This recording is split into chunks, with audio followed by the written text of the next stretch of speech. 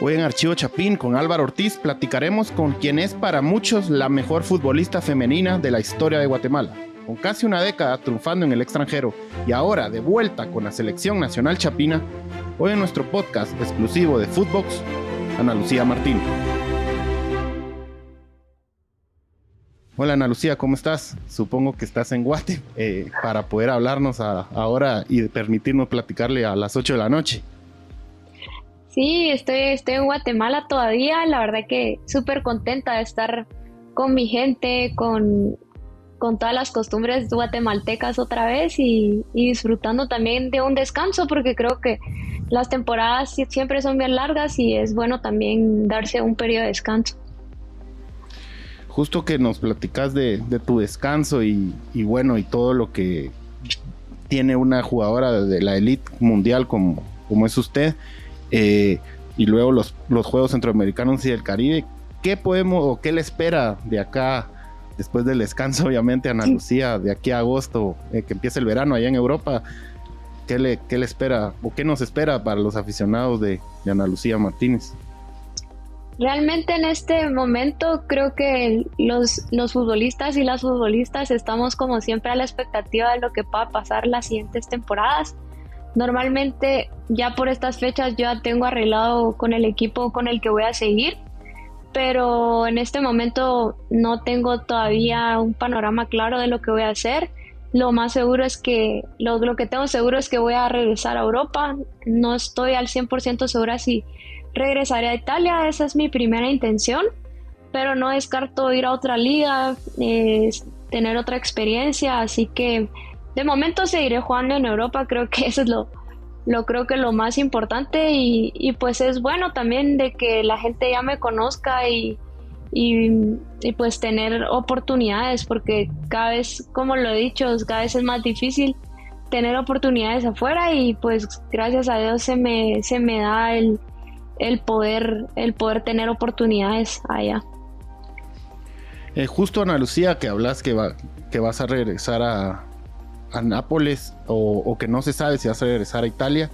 ¿Cómo terminó esta temporada? Me imagino que muy emocionante, porque al final pues salvan la categoría con dos importantes actuaciones que tuvo usted en los dos partidos que se puede llamar de repechaje, ¿verdad?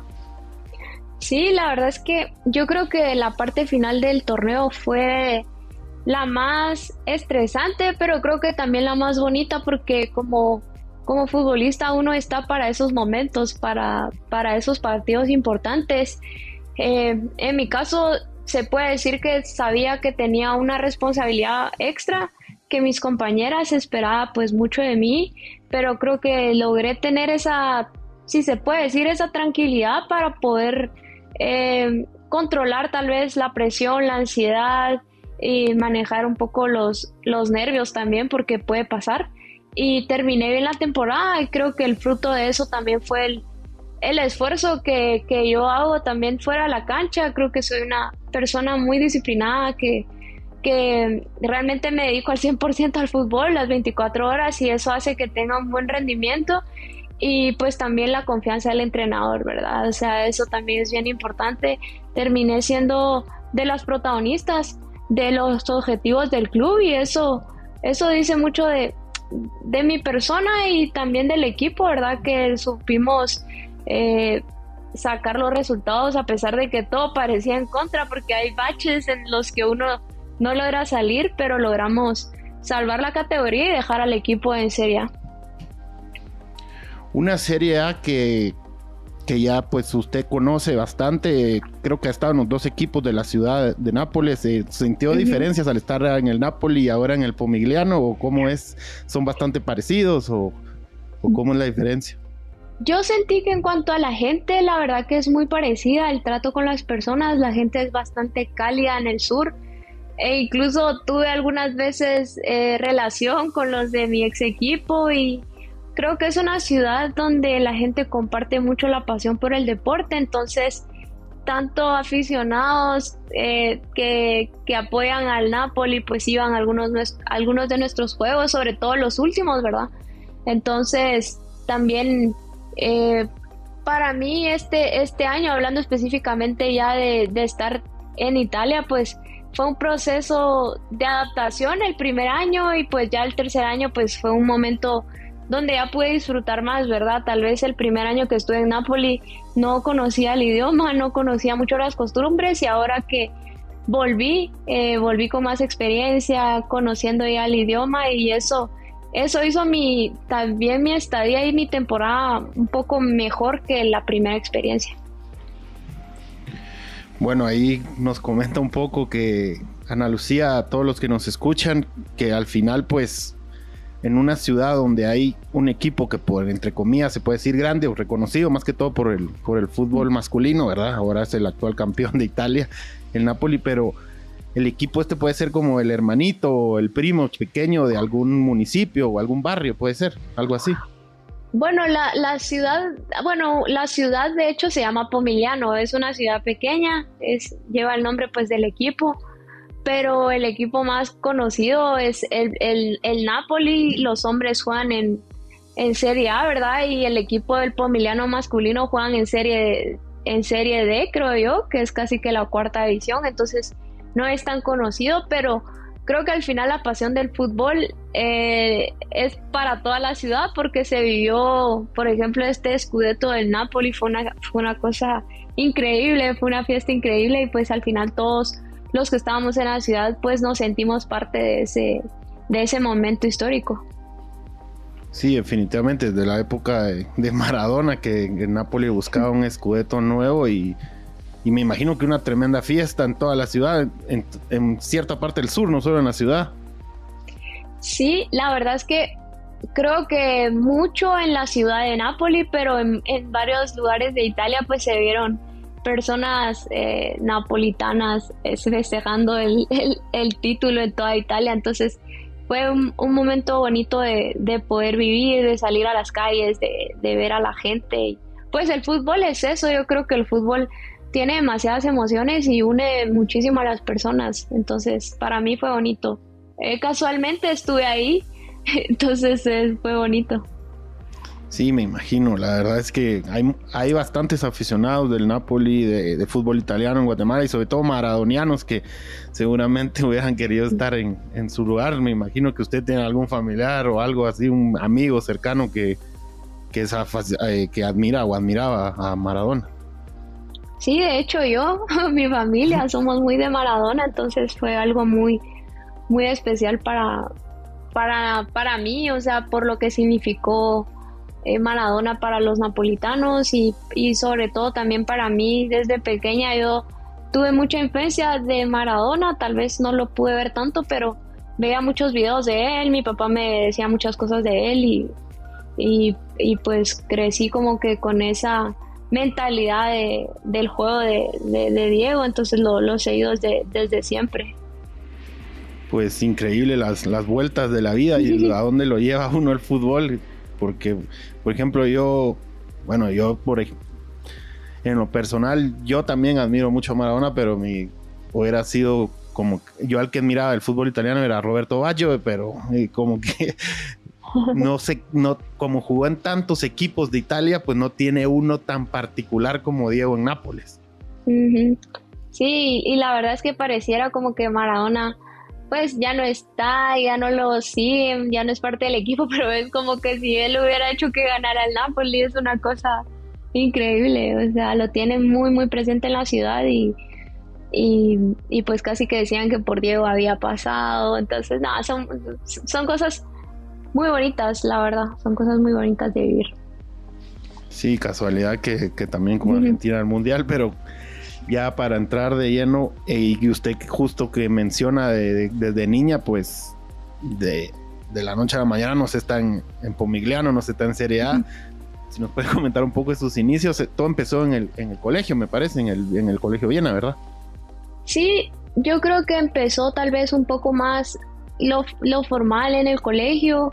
También empecé jugando con niños a los 9 años en el Campo Marte, pero en sí yo creo que mi amor por la pelota fue desde muy pequeña, tal vez de los 3, 4 años.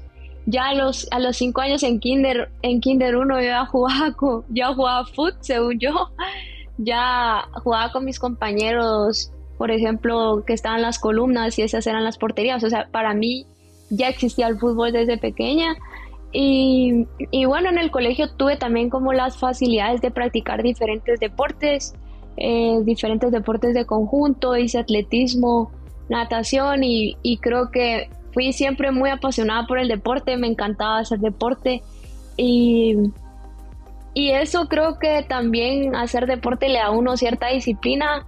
Yo siempre también he sido una persona como muy competitiva, no sé si viene por hacer deporte, pero como en general yo soy súper competitiva y eso tal vez me hace tener esa mentalidad, no decir ganadora, pero esa mentalidad de que necesito un atleta tal vez para no rendirse. Entonces yo creo que siempre busqué las oportunidades para hacer el fútbol y sí, mi carrera pues empezó no desde la noche a la mañana, sino que todo fue un proceso, pero creo que aproveché las oportunidades que tuve.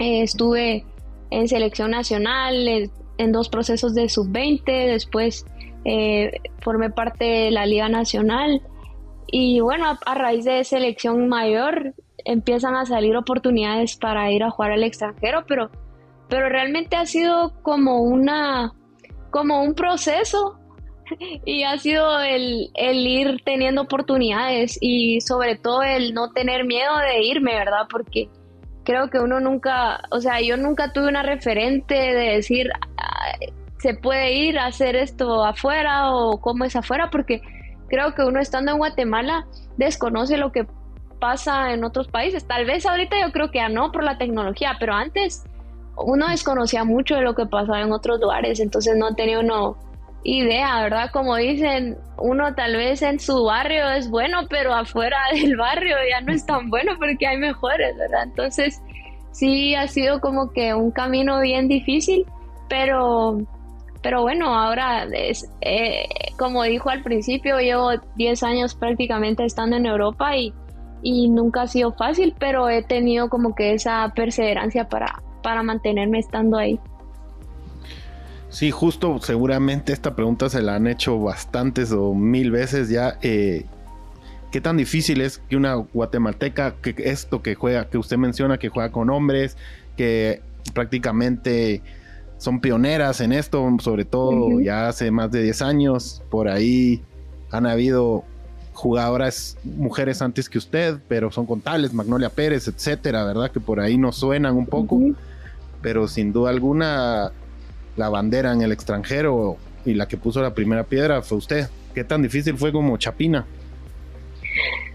Bueno, creo que sigue siendo difícil el hecho de ser guatemalteca porque no tenemos un reconocimiento en el extranjero de ser buenos futbolistas o atletas en general. Ahora tal vez sí, ya nos ven como potencias, por decirlo, en marcha, en tiro, en badminton, ¿verdad? Ahora con Kevin, en gimnasia, como que ya nos empiezan a poner en el mapa estos atletas, pero en el fútbol la verdad que hemos tenido muy pocas personas que han sobresalido, entonces la verdad que ha sido bien difícil. Yo, por ejemplo, le digo a la gente, a veces queremos como cumplir una meta, pero sin pasar por un proceso. En mi caso, yo me fui a Estados Unidos, no conseguí tal vez un contrato como quería, pero después me fui a España a segunda división y ahí fue cuando empezó, digamos, ya el inicio de mi carrera, pero yo no sabía nada, no sabía cómo funcionaba el fútbol, no sabía qué tenía que hacer, no sabía que existían representantes, o sea, desconocía totalmente todo, entonces me iba equivocando, ibas jugando a veces hasta de gratis, a veces no cobraba, o sea, porque yo desconocía mucho de cómo funcionaba el fútbol en el extranjero o cómo debía ser tratada, porque por decir algo, aquí nunca me pagaron por jugar, ¿verdad? Entonces para mí era normal, ¿verdad? Ciertas cosas, pero es como que uno va aprendiendo, pero todo ha sido un proceso. Empecé jugando en segunda división, el siguiente año pasé a jugar en primera división, pero no tenía un contrato profesional ni un contrato laboral y hasta el tercer año pues ya me hicieron un contrato, entonces ha sido como realmente un camino de experiencias y aprendizaje, pero siempre he tenido esa confianza como de de dar el máximo. A veces funciona y a veces no, nos pueden decir que no, pero nunca me he sentido menos que nadie, y a pesar de que a veces nos puede pasar que pensamos que porque otros son de otros países pueden ser mejores, creo que nosotros realmente, si creemos en nosotros, en nuestro talento, si trabajamos, pues podemos llegar también a estar al nivel de ellos, ¿verdad? Entonces sí, creo que sobresaliente es eso, de que a pesar de que uno sea de Guatemala y no lo vean como una potencia, uno tiene la oportunidad de mostrar que sí tenemos el talento. Sí, yo creo que los números lo avalan, y interesante esto porque al final pues la tecnología va ayudando, los años van ayudando, las experiencias van ayudando, y no solo en el fútbol, porque al principio uno se va a otro país y no sabe muchísimo o sabe muy poco, pero la siguiente pregunta va como que ¿en qué momento usted ya en Europa, después de Estados Unidos, como lo menciona en España, usted dice, bueno, aquí ya estoy consolidada y aquí ya me quedo, no como en los primeros años donde usted decía, uy, bueno, tengo que paliarla un poco? Yo creo que fue el primer año que estuve en primera división, fue con el Rayo Vallecano. Ese año el Rayo me ofreció renovarme, pero las condiciones no eran tan buenas. Hice una buena temporada porque jugué todos los partidos. Tuve mucha... ¿Cómo se dice? No se me viene la palabra. Pero el entrenador tuvo mucha confianza y me dio muchos minutos. Entonces eso hizo que otros equipos, como en el caso del Sporting de Huelva, se interesara en mí. Ellos ya me hicieron un contrato serio, ya me hicieron un contrato formal. Y ahí fue cuando yo ya empecé a conocer como que, bueno, esto funciona así. Necesito un representante, necesito ciertas cosas. Y bueno, estuve 2 años ahí en Huelva y ya empecé ya como a decir, bueno, ya puedo vivir de esto, puedo dedicarme a esto, porque al principio todavía mi familia me ayudaba y yo también veía cómo salía adelante, pero creo que fue ahí cuando ya empecé a tener ya contratos y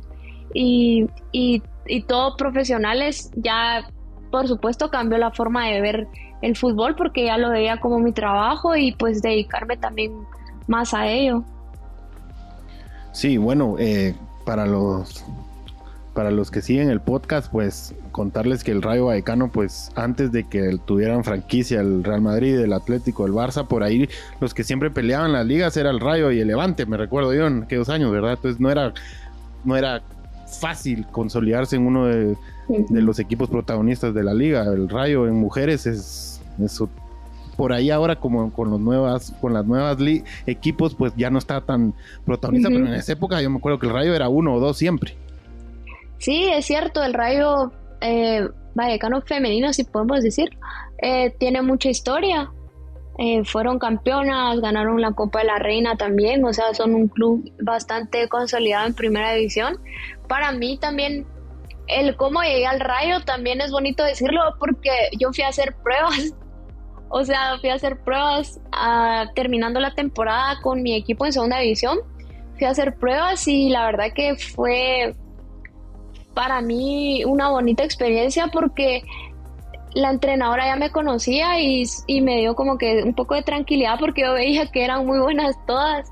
Yo decía, yo no voy a encajar en este nivel, porque sí era mucha la diferencia entre la segunda división y la primera. Entonces para mí fue como que un shock los primeros días, pero después como que fui agarrando confianza y pues obviamente ya cuando me ficharon ya durante la temporada, pues ya fue otra cosa. Entonces la verdad es que sí, no ha sido de que me hayan regalado nada, sino que me ha tocado como que ahí tocar puertas y mostrar mi juego de cierta forma, mostrar también mi calidad de persona, porque los equipos ahora no solo preguntan como si es buena la jugadora, sino que si la jugadora pues se adapta al grupo, si la jugadora pues no es problemática, si no tiene egos. O sea, ya los equipos se fijan mucho no solo en la parte futbolística, sino que en esa parte también más personal. Sí, que no les vaya a salir un Balotelli ahí o algo así. Bueno, a mí... Sí, eso sí, o sea, sí pasa, porque yo sí he tenido un par de compañeras que ahí se salen de la media, pero bueno, eso es también parte del fútbol. Tal vez a veces se necesita un Balotelli en los equipos. Sí, la Eurocopa del 2012, Italia no llega a la final sin Balotelli, por ejemplo. Pero bueno, y para seguir hablando un poquito del Rayo y de esta, por hablarlo entre comillas, tu consagración en Europa, nosotros de chiquitos nos recordamos del Rayo mucho porque Milene Domínguez, la esposa de Ronaldo, fichó en el Rayo. No sé si todavía coincidió con ella o se escuchaba o habían ecos de ella todavía ahí. Sí, escuché alguna vez eso, pero no, ella no, eso fue antes, pero sí, como que eso fue un boom en ese momento de que ella llegara al equipo, pero no sé si cómo jugaba, si era buena, no sé, pero sí se escuchaba eso. Sí, con la abeja, sí. Con la abeja en el pecho, que creo que es una Rayo ahí en Vallecas. Yo por lo menos así nos dimos muchos a conocer el fútbol femenino español cuando, como dijimos, cuando el Rayo peleaba, todavía pelea, pero cuando era candidato. Y ahora, bueno, la siguiente pregunta es, pasa el Sporting de Huelva, va al Madrid femenino, me parece que no es el Real Madrid, sino el otro equipo femenino, ¿verdad?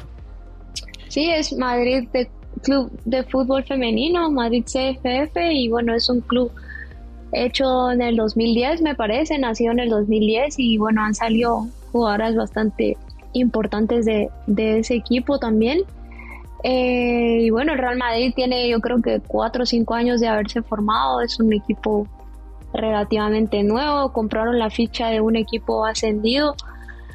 Entonces, pero sí, jugué contra el Real Madrid todavía, estando en el Madrid, jugué contra el Real Madrid y bueno, la verdad es que yo creo que fue una etapa para mí bien bonita en ese equipo, porque aparte de que me encanta Madrid, también el primer año fue muy bueno para mí, para el equipo también sufrimos un poco ese año, pero la verdad es que ver cada año cómo mejoraba la liga, cómo se volvía más competitiva, cómo tenía más visibilidad, como que el ser parte de la evolución del fútbol femenino fue bien bonito, o sea, de cómo empecé en el primer equipo al último año que estuve en Madrid fue otra cosa la liga, fue otro impacto que tenía, más apoyo, se hizo también el primer convenio colectivo con las condiciones mínimas de derechos laborales, entonces creo que he vivido como que ese proceso también en la liga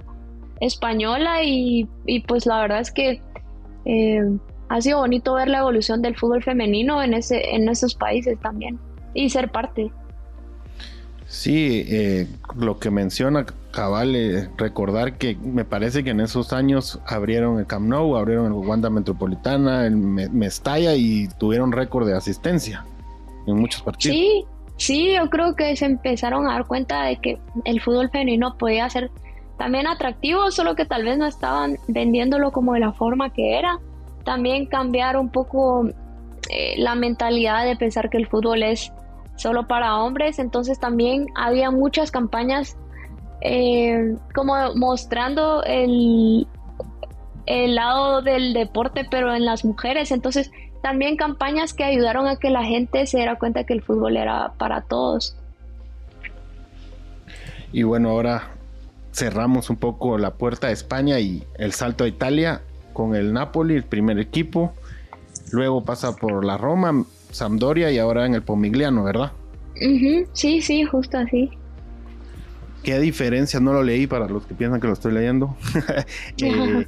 ¿Qué diferencias notó usted de España a Italia? Bueno, uno como hombre y seguidor por ahí, no hombre, no solo, sino aficionado al fútbol, pues por ahí pensamos que tal vez en Italia en mujeres también es más catenacho o más a la contra, más táctico, pero y el fútbol español pues más rápido, más técnico, también se siente así en las mujeres, en el fútbol femenil.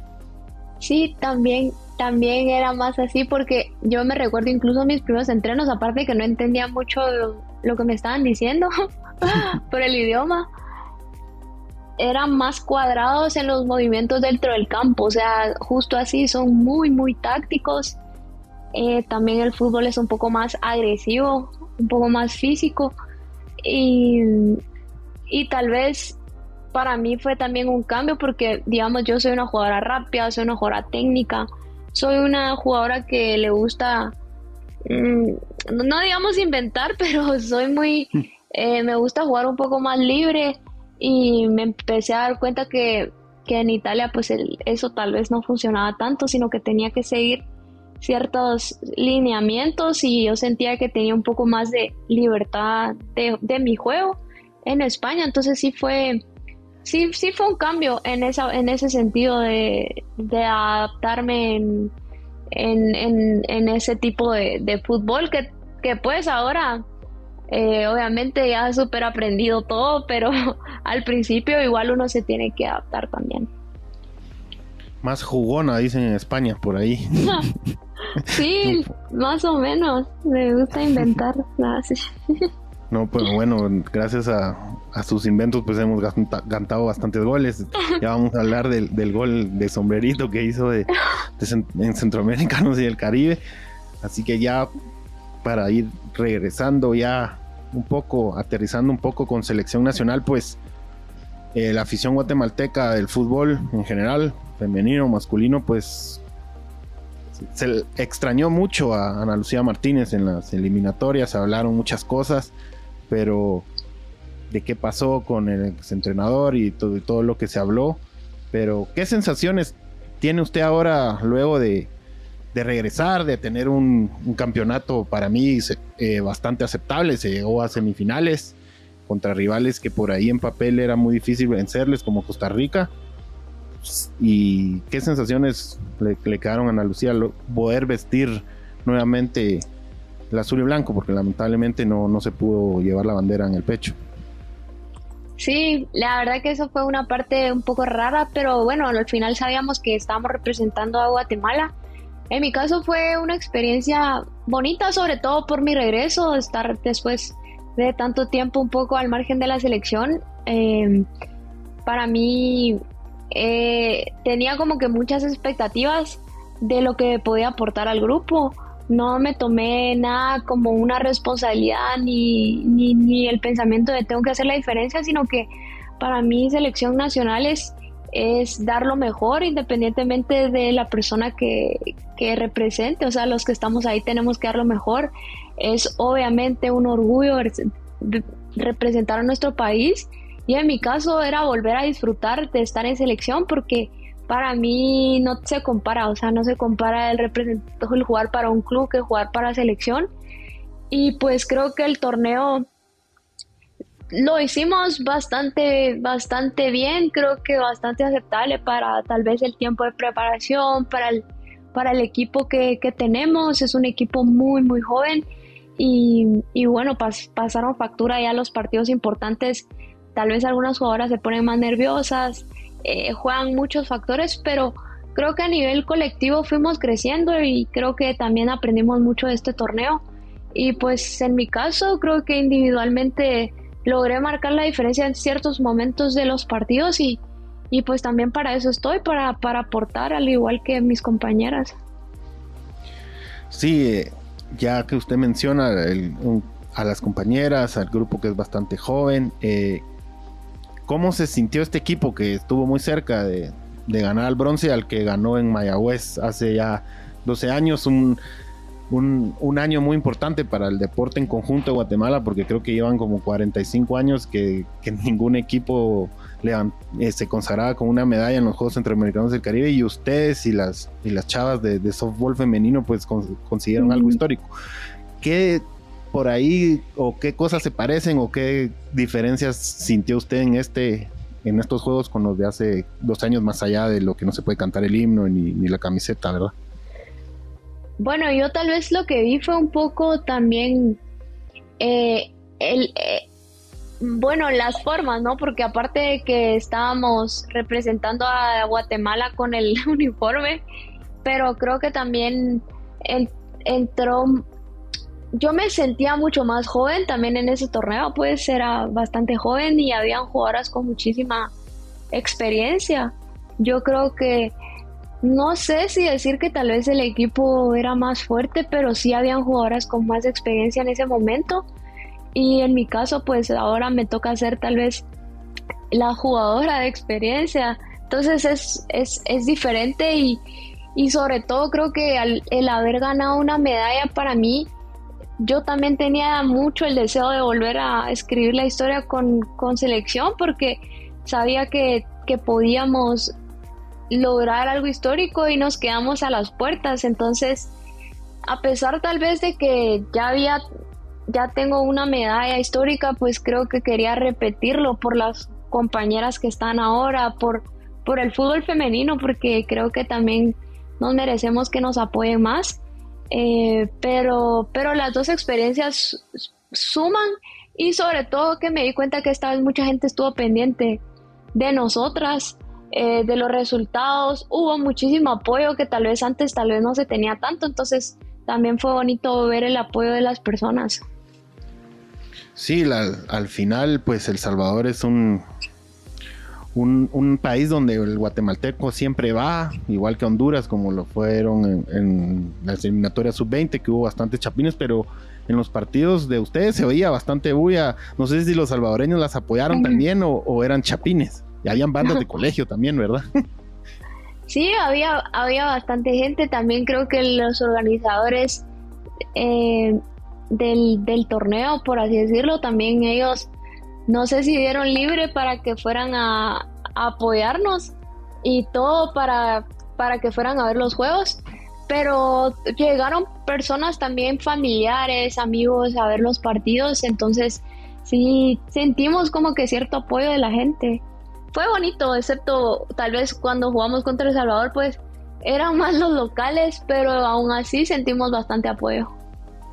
Sí, seguramente contra El Salvador por las medallas, pues iban a sentir eso. Pero ya para ir cerrando y con esta media hora que ya llevamos, lo prometido es deuda, vamos a cerrar con 3 preguntas. ¿Cuál es el objetivo con la selección próximo de Ana Lucía Martínez y el grupo de las compañeras? Yo creo que nuestro objetivo es clasificar a la Copa Oro. Sería algo muy bonito. Sabemos que va a ser muy complicado. Nos toca Panamá y seguramente Jamaica. Son equipos que están jugando ahora el Mundial. Va a ser muy complejo, pero creo que esperamos competirle a esos equipos. Esperamos crecer como grupo y pues mejorar. Nos queda mucho por mejorar y crear un buen grupo para ir a competir. Sí, hablando de grupo, pues ya hay bastantes, creo que hay 2 o 3 legionarias más, además de usted en el equipo. ¿Cree que eso beneficia al equipo, el rendimiento, la táctica, etcétera? Sí, yo creo que puede beneficiar mucho en la experiencia, en la intensidad, en el ritmo de juego, en el ya tal vez no estar tan nerviosas en los partidos, el saber manejar más la presión, pero también el que ya se puedan dedicar al fútbol, pues significa que ya van a tener más entrenamientos, van a tener mejor preparación. Entonces eso, si individualmente todas mejoramos, el grupo siempre va a mejorar también. En su opinión personal, para la selección, tal vez no para los clubes o en el extranjero, ¿cómo se siente tener a una entrenadora mujer ahora? Para mí es la primera vez que tengo una entrenadora, entonces creo que tal vez ella, al ser mujer, entiende las luchas que nos ha tocado que hacer durante tanto tiempo. Uno se siente como escuchado, uno se siente que tiene esa persona empatía, que entiende muchas cosas.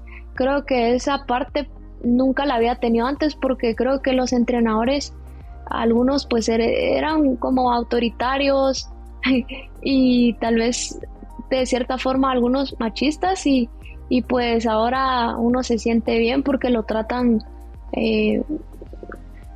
con ciertos valores que tal vez antes no habían, ¿verdad? Entonces la verdad es que es una bonita experiencia que haya una mujer, y pues también es una entrenadora bastante preparada. Bueno, y ahora sí las últimas 2. Mejor jugadora al nivel internacional que ha tenido, que usted dice, no, esta sí es con la mejor que he podido pasarme la pelota. Ah, la gran, qué difícil. Wow. O tal vez las mejores 3, tal vez. Es que es difícil, pero yo creo que o voy con a la que más le gustó, tal vez. Con la mejor jugadora que yo he competido, mejor voy a decir esa porque es más difícil la otra. Y creo que es Aitana Bonmatí, que es tal vez la jugadora que más me ha impresionado de ver jugar y que me ha gustado mucho. Y después tal vez alguna mediocentro, Estela Fernández, ella española, una mediocentro muy muy buena, la 10 de nuestro equipo en el Madrid CFF, y había muchísima química y tal vez ella está en mi top, sí. Y bueno, ahorita que está el boom de Alexia Putellas, ¿tuvo la oportunidad de jugar contra ella o no? Sí, tuve la oportunidad de jugar contra Alexia. También alguna vez le pedí una foto también. Buenísimo. La verdad es que es como comparando haber jugado con Messi, más allá que Messi lleva 12 años jugando bien o no sé cuántos ya, pero son catalanes. Messi es argentino, pero también es medio catalán, se puede decir. Sí, es de culé. Sí, cabal, culé. No le voy a preguntar de qué equipo de Madrid es porque yo soy del Atlético y tengo miedo a la respuesta, entonces mejor no vaya a ser. Y por último, ya una pregunta más general y tocando el tema porque está en la boca de todos y todos estamos ilusionados, el país está ilusionado. ¿Cómo vio o qué sintió o qué sensaciones vio, vale la redundancia, al equipo de Tena? ¿Cómo lo vio en la Copa de Oro? Que para muchos pues hizo un gran rendimiento. Sí, yo creo que vimos una selección diferente, una selección creo que más atrevida que en otros momentos, con bastante intensidad, bastante organizados y sobre todo un equipo que lucha hasta el final. Lo vimos con Guadalupe, que no se rindieron. Por ahí los de Guadalupe físicamente creo que eran un poquito más que los nuestros, pero ellos supieron revertir esas desventajas. Creo que hay una bonita selección, vienen jugadores también jóvenes que están aportando mucho y que van a llevar un proceso bastante largo para las eliminatorias mundialistas, así que creo que se vale ilusionarse con ver a Guatemala en el próximo mundial. Hablando de emocionarnos con el próximo mundial, yo le voy a pedir un favor que le siga mandando tweets a Arquimians para que sí ya se decida, porque da mucho, hombre. Ahí le vamos a tirar presión. Porque creo que sí nos podría aportar bastante. Buenísimo, esto fue Archivo Chapín con Ana Lucía Martínez. No se pierdan nuestro próximo episodio. El podcast estará subido en todas las plataformas como siempre. Y bueno, hasta la próxima.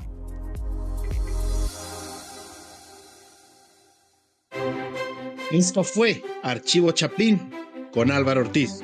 No te pierdas cada semana una nueva historia que te hará revivir momentos que llenaron de pasión a todo un país.